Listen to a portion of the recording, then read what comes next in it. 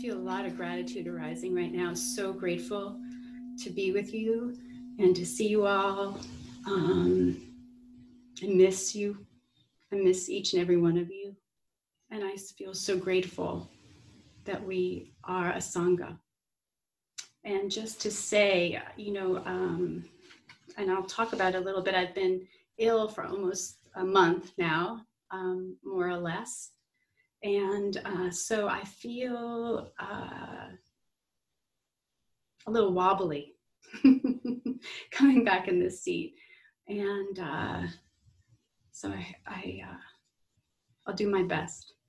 But I feel as if I'm gaining a lot of strength by seeing all of you. So thank you. I want to say that I've been feeling a lot of gratitude, especially since I've been feeling better. And I feel like it was one of the gifts of going through what I went through. And I've been kind of resting in that and enjoying that. And but along with it, continuous through is just pain. It's just continual pain. And not physical pain, thank goodness, but just a heartbreaking pain, both a personal and collective pain. And it takes energy. It feels like for me, it takes like this extra energy to be able to kind of carry this pain along. And I'm not the only one. I know we all are, right? Especially as we practice, we get sensitized to pain. This is the heart of our practice, actually, is to opening up and working with our karmic pain, the pain of the world, dukkha. And it, it lives in our bodies. We're navigating it. I mean, maybe some of you are just feeling ease and joy, and that's wonderful. And that doesn't preclude you also feeling the pain, that those things are not mutually exclusive. So I hope, and I have many moments of ease and joy, and yet the pain is so in the foreground, it's so loud and clear, that how could we not speak about it? And it lives, it's a physical thing. For me, it lives in my body as a kind of heaviness or sadness, or for some people, there's an anxiety, dread, fear. Also, it lives as openness and tenderness. And in some ways, I feel as if every talk we need to just keep acknowledging the pain that we're navigating. Some of it is, again, we're embedded in a web of relationships. So even if we're physically separate and we're managing so much with this isolation or loneliness or boredom or relentlessness of our individual situation, we are also feeling into and being confronted, with an amplification of the centuries of historic pain that just seems to be acknowledged, demanding our attention, demanding we reckon with it, which is a good thing, but it's not an easy thing. So this reckoning of centuries of violence. I've been reading a book Greg recommended about the beginning of colonialization and all of the violence of all of our ancestors in so many ways, so much violence that lives in our ancestral DNA. Looking, again, the neglect of racism and human supremacy, this opening to, for some of us. And then the navigating of the pandemic, so which further amplifies this harmful impact of systemic racism and exploitation of our Mother Earth. And as we're all reading about and hopefully trying to understand how those two things go together, how how these systems of harm are now being even more amplified by the way that the pandemic is impacting different peoples. And every story is heartbreaking. This morning in the New York Times, right, front page, an article about how the indigenous people along the Amazon and the Brazil are 6 times more likely to be infected by COVID than white people. And these individual stories, and then these collective stories. And then there is just the suffering of our immediate family and friends and relationships, people we know and care about, all kinds of vulnerability. And also, we are in the process as a Sangha of going through loss too, and losing our space, and going through months of not being physically together, which is very impactful to all of us. And maybe just for me, recognizing all the more how deeply I rely on all of our bodies being together and caring for each other and holding the pain together. So I bring this all up because this is the heart of our teachings, right? So Saturday morning is really for beginners. It's supposed to be a beginner's talk. And I feel like the practice for me has never changed. The request to work with karma and work with pain has been my practice since the day I walked in my first Zen Center door. And I wanted to just talk about that and name that we actually have so much in the Dharma that talks about how to meet situations like this. So what I wanted to really do is just encourage everybody, because we are practicing with a lot of instability and loss. And I just want to speak to this idea of what those difficult conditions have to actually offer us. So in the Buddhist cosmology, the most auspicious realm to be born in is the human realm. And the reason for that is that there is, in the heavenly realms, there's not enough suffering, And I think we think, okay, I'm really going to practice once everything is really stable for me. I have bliss and ease, and I'll study and everything will be fine. And yet there's really something that does not get activated when the conditions are almost too ideal. And we can really forget about practice or get kind of thrown and run around with all of the well-being, all the joy. And then if the conditions are too painful, too difficult, and we don't have enough stability or support, if we're in hell realms, it's really hard for us to practice as well. So we want some conditions that are actually a little challenging for us in order to be able to see something about our practice and to motivate our practice. So for me, I want to talk a little bit today about being physically ill, because that was something that brought me to my edge of practice, really kind of challenged and helped me to see something about what my practice had to offer, and also the limitations about what I thought my practice could free me from.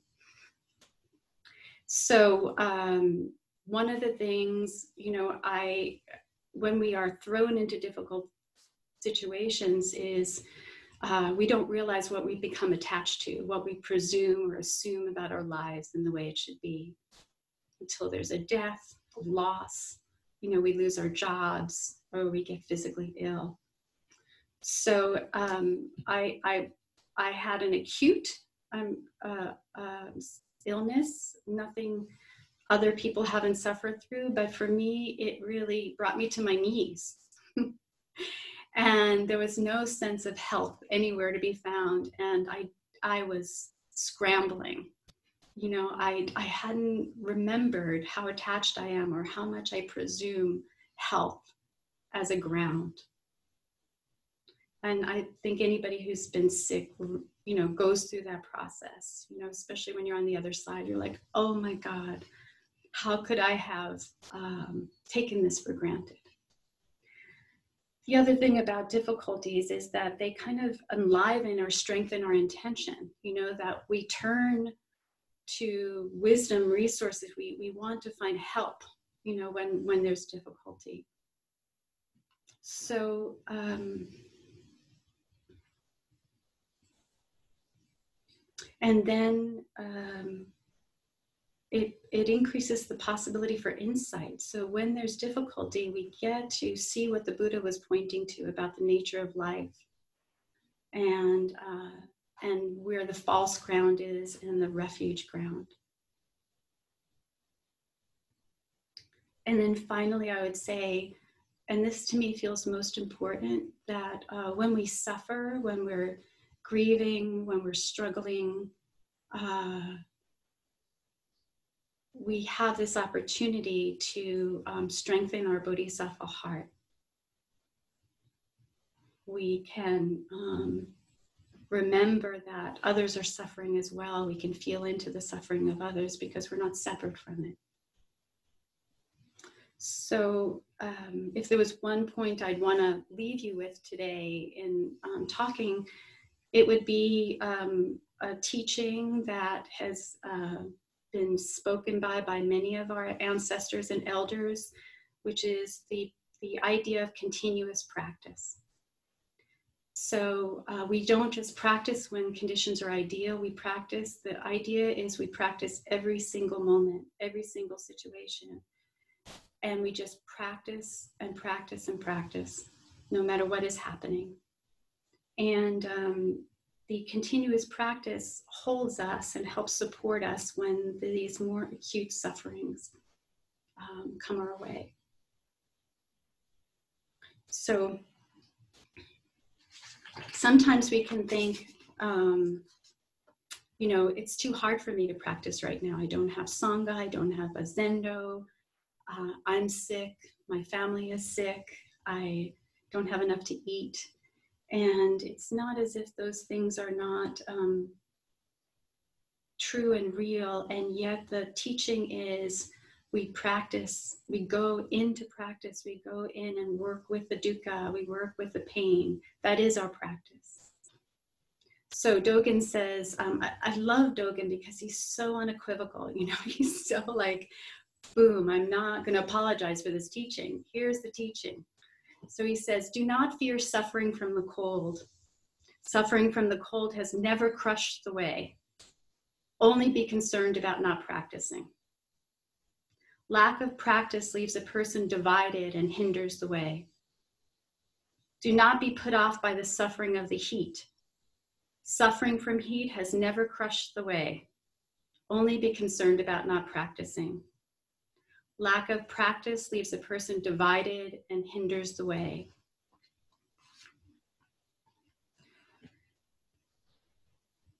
So, to me, this has been something I've had to develop faith around, you know, because I wonder about this idea that there is actually circumstances that are so intense, so hard, that it's naive to think we can practice during those times. And I sometimes used to worry that it's like some sort of privilege, you know, that we can always practice. You know, it's maybe that there are certain conditions that you know, what we call like just standard essential things we need, like sleep and eating and housing and food and a feeling of safety in order to practice. And I do think that we do need this stability and support in order to be able to calm down our nervous system in order to attend to what's happening. But I do believe that if we practice with whatever is happening in whatever way we can, we build something. So, and I want to just talk about what I mean by that, what practice means in this situation, which is basically how do we open up to what is happening? How do we include the pain? How do we work with the dukkha? How do we clarify our karma? And how do we create the possibility that we can have well-being under any circumstances? So this is what I'm exploring in my own practice. And so I kind of welcomed this very extreme illness I had, meaning extreme in that it was really painful. And how did my practice meet that? And I think, you know, you could replace my physical illness with anything that you all are happening to go through, or the collective dukkha we're all in the middle of. So I wanted to share with you a koan that speaks to this. From the Book of Serenity. So this is a teaching story, which are stories that help us clarify what the practice is under particular conditions. So this is called Zen Master Dongshan was unwell. So when Zen Master Dongshan was unwell, a monk asked, "You are ill, teacher, but is there anyone who does not get ill?"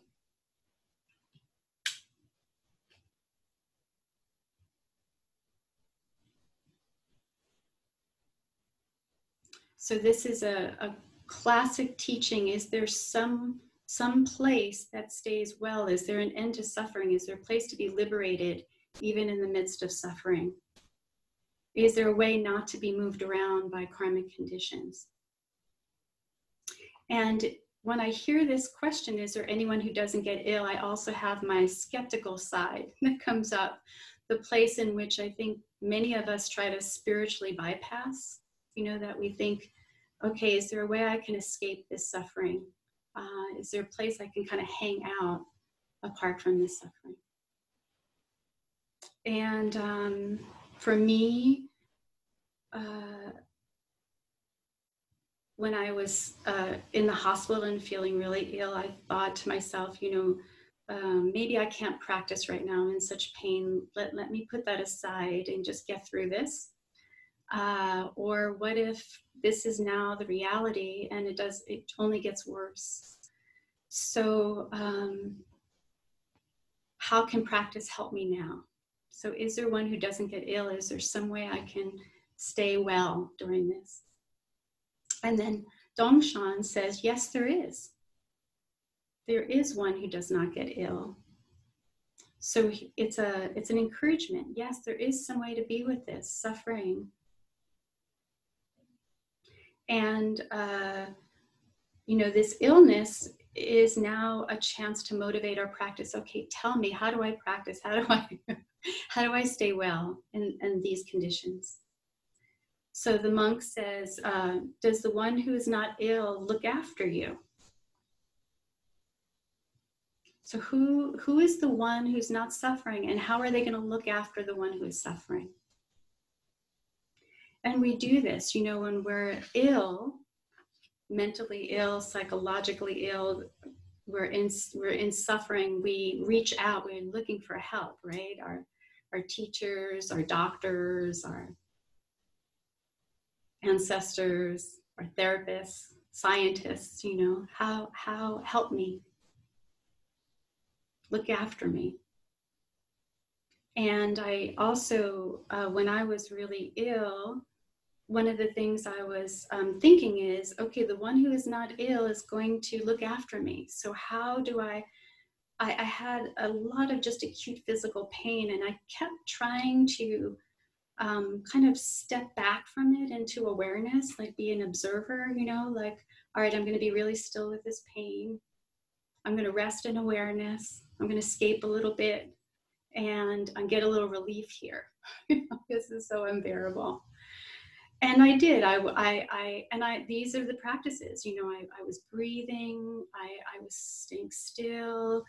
I was trying not to like activate my mind, because any little thing just made the pain that much worse. And I was like, okay, I'm gonna rely on my Zen practice to help me get out of this. And yet there was a lot of suffering there still. So then Dongshan says, the monk says, is the one who's not ill looking after the one who's ill? And then Dongshan says, I have the opportunity to look after him. So I love this turn in this story, because basically what he's saying is the one who is ill is caring for the practice. The one who is ill, the one who is suffering, the one who is in the midst of karmic conditions is actually looking after the practice, looking after the awakened one. How can that be?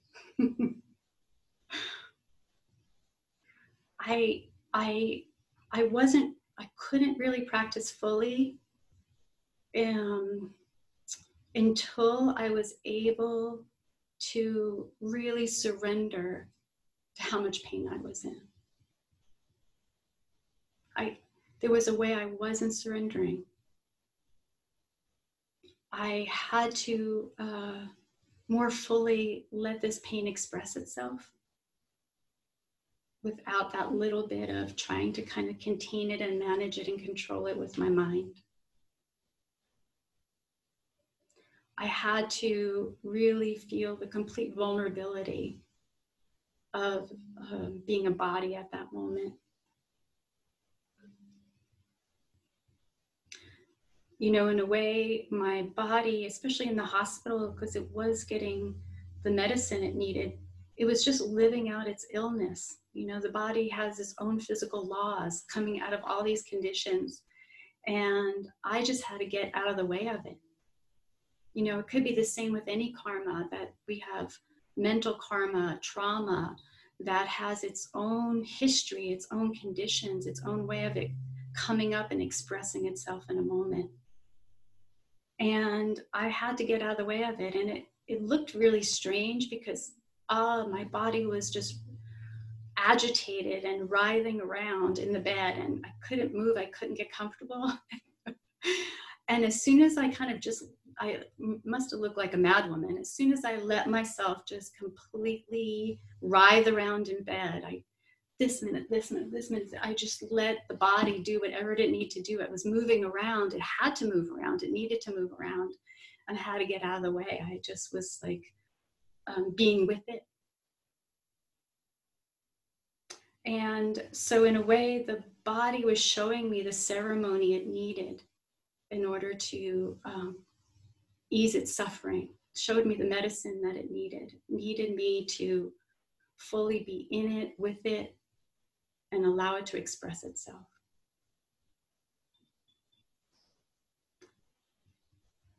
And in that, there was compassion. There was a kind of a sympathy, like, oh, this is what you need. It feels like hell for me to do it, but I'm going to do it. I'm going to be with you with this. And so the illness then began to teach me things. This was the medicine. Here's the medicine starting to come in. And it's the case with all of us. If we enter any moment of pain and we listen and we open up, the medicine, the wisdom will start to emerge. So the medicine, I think, of illness, loss of any sort is the medicine of impermanence, the teaching of impermanence. Just it only lasted a day, but when I went in the bathroom, my eyes were like beet red. They looked like beets. My body was covered in rashes.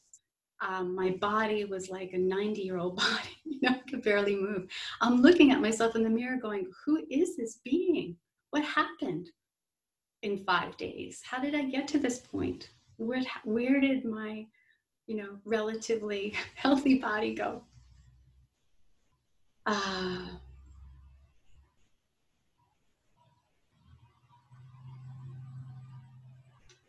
And I just felt really vulnerable to life, to this tiny little tick, this tiny little being had the capacity to transform me into that. And then a couple of other things happened that were very powerful. The first time that I was able to feel some relief, some mental relief, was when I was laying there and I began to think about first my family members who endured many weeks in hospitals, enduring all sorts of treatments, thinking about all the people in all the hospitals all around this country enduring all sorts of illness, and then people who couldn't even get the medicine that they need, and under all these circumstances. And the more I thought about them, the less pain I felt, really, or the more like I had a wider field in which to be with this. And my heart opened up and I felt this relief.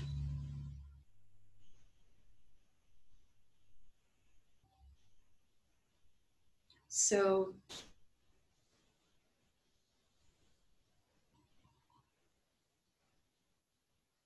and I realized too that I could practice and have been practicing for a long time. I'm committed to practicing the rest of my life, and it's not going to get me out of this. We're not going to come out without illness, loss, pain, death. We're just not. And there was some relief in that, like something, there was actually some fantasy in my mind that somehow my practice was going to get me out of that. It's kind of funny to think about at this moment. So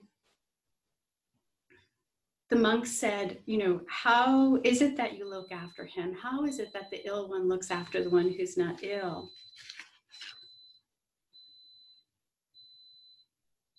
And then Dongshan said, then I don't see that he has any illness.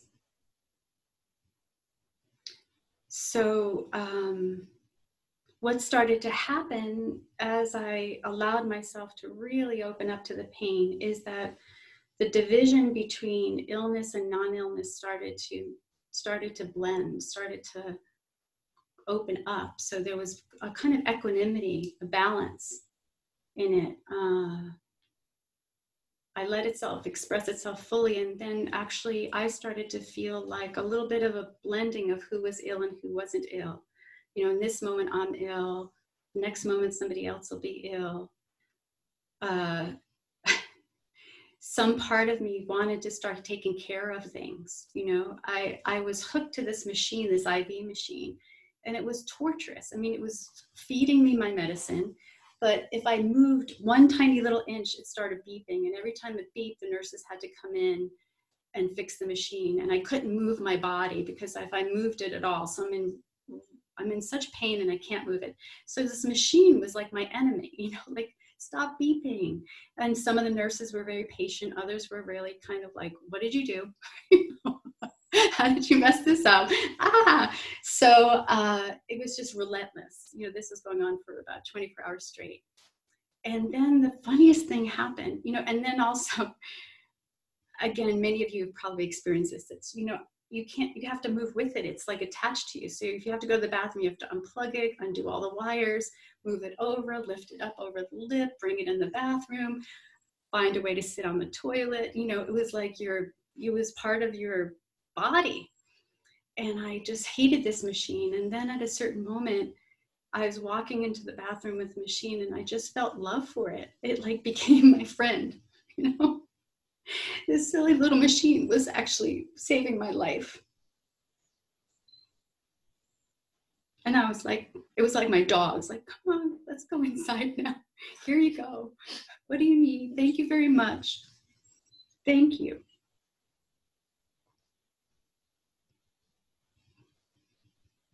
Something, gratitude started to open up, and a willingness to be with this thing, was just doing what it was doing. So this wholeness starts to happen, this breaking down and this kind of integration. Now I'm talking about a very linear, this doesn't always happen this way. It happens in all sorts of ways. It's mysterious really, but I'm kind of separating it out in this way to try to amplify and encourage this practice around working with pain. So this is how the one who is ill takes care of the one who is not ill. The illness and the caring for the illness, caring for our karma, starts to let us feel into this teaching. That the illness is actually a gift to myself and to others. You know, I was concerned about the impact of this illness on this community. I was so beautifully cared for by everybody here, by all of you. And it was an opportunity to teach.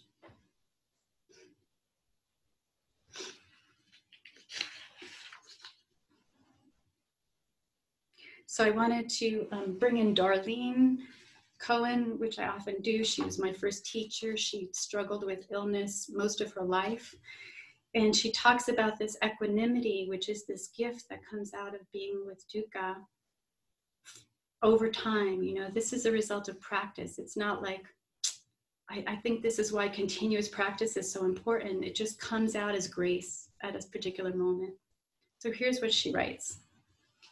She talks about equanimity. She says, it's the stability that even though some part of you is going, oh my God, there's some other part of you that's been developed that is just there. It's just there. And it is what you vow to return to get your strength, to get your resources, while allowing some other part of you to be frantic and crazy. Allowing some other part of you to be frantic and crazy when you feel the stability. You don't care whether a part of you is crazy or not, because the stability is there too, putting an arm around the crazy part. So you don't have to squelch your craziness, squelch your suffering, squelch your pain. You can actually relax and even enjoy the struggle. Something. I don't know about enjoy, but there's fruits. You know, there's something tenderizing about that vulnerability. So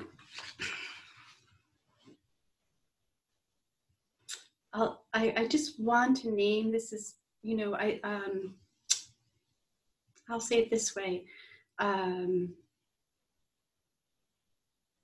know, we meaning here, we really want to keep supporting everybody's practice while we can't be physically together. And so we're committing and wanting to have a number of sittings, a number of sessions, because this continuous practice is so built on zazen, so built on this sitting down and moment to moment, looking at all the small and large dukkha, right? I mean, if you stop even for a minute and you breathe, you will feel dukkha, you'll feel pain.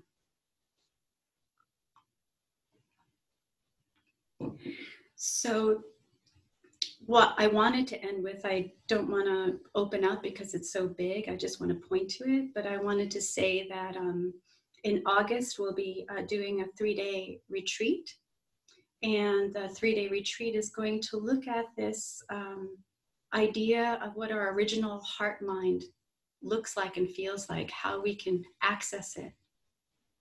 Because when we practice with karma, when we practice zazen and all the other practices that go along with Zen Sangha practice, we can start that karma that we're looking at and feeling with and being with, as I mentioned, in these little ways that had happened to me. Some light starts to appear, something appears that is so supportive, our original mind.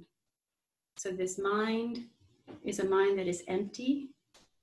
Empty meaning it sees that it's impermanent. It rises out of all kinds of conditions. So we start to see the relational quality of our mind, that we are deeply interconnected. We can begin to trust in the collective. You know, so much was holding me during that time. So many beings. And I was in solidarity with all the other suffering beings as best I could. And this is what we start to feel into, is this larger, something larger, bigger than us. We could call it our ancestral support, the land, our Sangha, however you might feel it. And that comes out of, that's a gift of emptiness, of understanding that we are not separate. And then the other quality of mind is called responsiveness or compassionate activity. That when we can really feel the vulnerability of being human, we naturally, our heart wants to respond to suffering. It becomes uncluttered, with a kind of avoidance. We rest in the suffering. Norman Fisher once said, I don't want to get rid of suffering. I want more suffering. I want to feel the suffering more because it helps to connect me more with others. That radical belonging, that radical solidarity.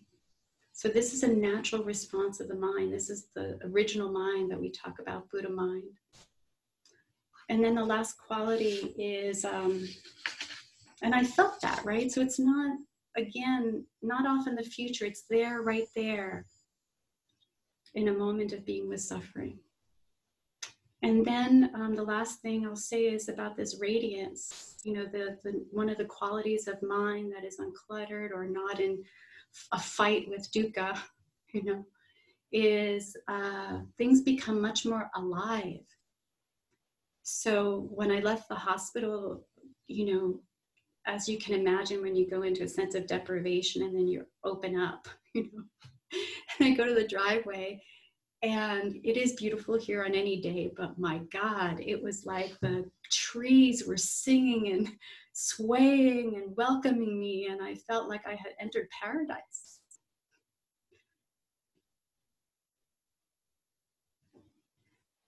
This mirror mind that energetically, if we don't cling to and get so caught up in our fear and our sense of separation, actually what we do is we radiate. We can feel each other. You can feel that with people who are deeply freed and liberated.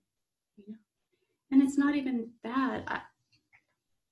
When I was in the hospital, I had nurse after nurse come in. I had a woman come in to clean the floor, and the minute she walked in the door, my whole body felt this gentle, loving spirit. And she quietly washed the floor, and I had left my phone cord because I couldn't use this one arm. So things are just flopping on the floor, and she took the cord and she just wrapped it around my bed. Such a silly little thing. And she just was, it was like a little bodhisattva. She was just quietly radiating a kind of quiet thoughtfulness, and she left and I just felt better. So this is the kind of offering we have when we, I don't know what the circumstances that made this woman this way, and that I could feel that. So we affect each other energetically very much.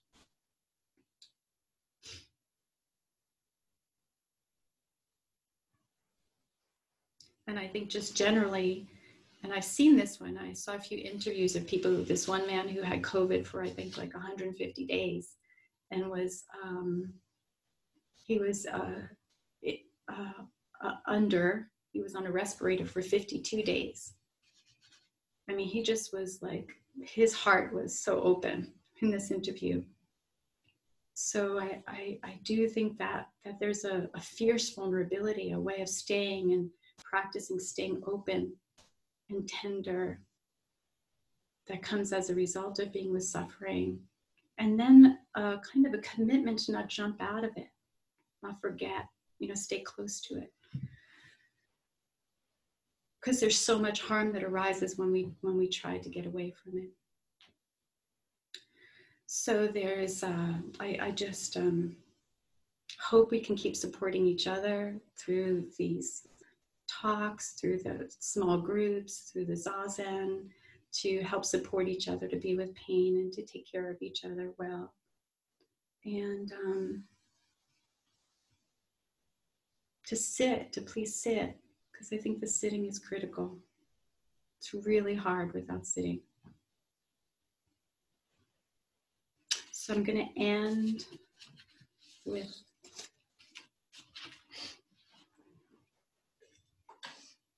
the Therigatha again. I think I've done this several times. I want to eventually read every poem in this book because it's so beautiful and so inspiring. This one is called Mita, or friend.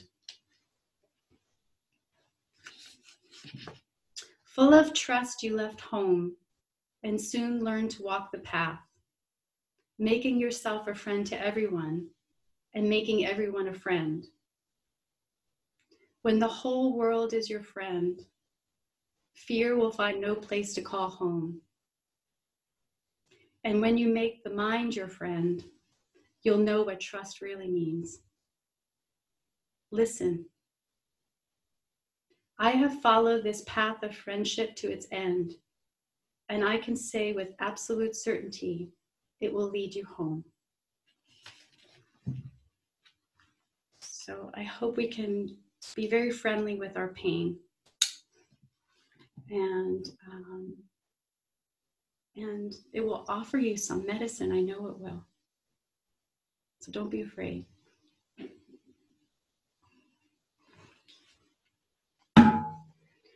May our intention equally penetrate. Thank you for listening to this podcast offered by the Brooklyn Zen Center. Our programs are given free of charge and made possible by the donations we receive. For more information on supporting Brooklyn Zen Center, please visit the giving section of brooklynzen.org.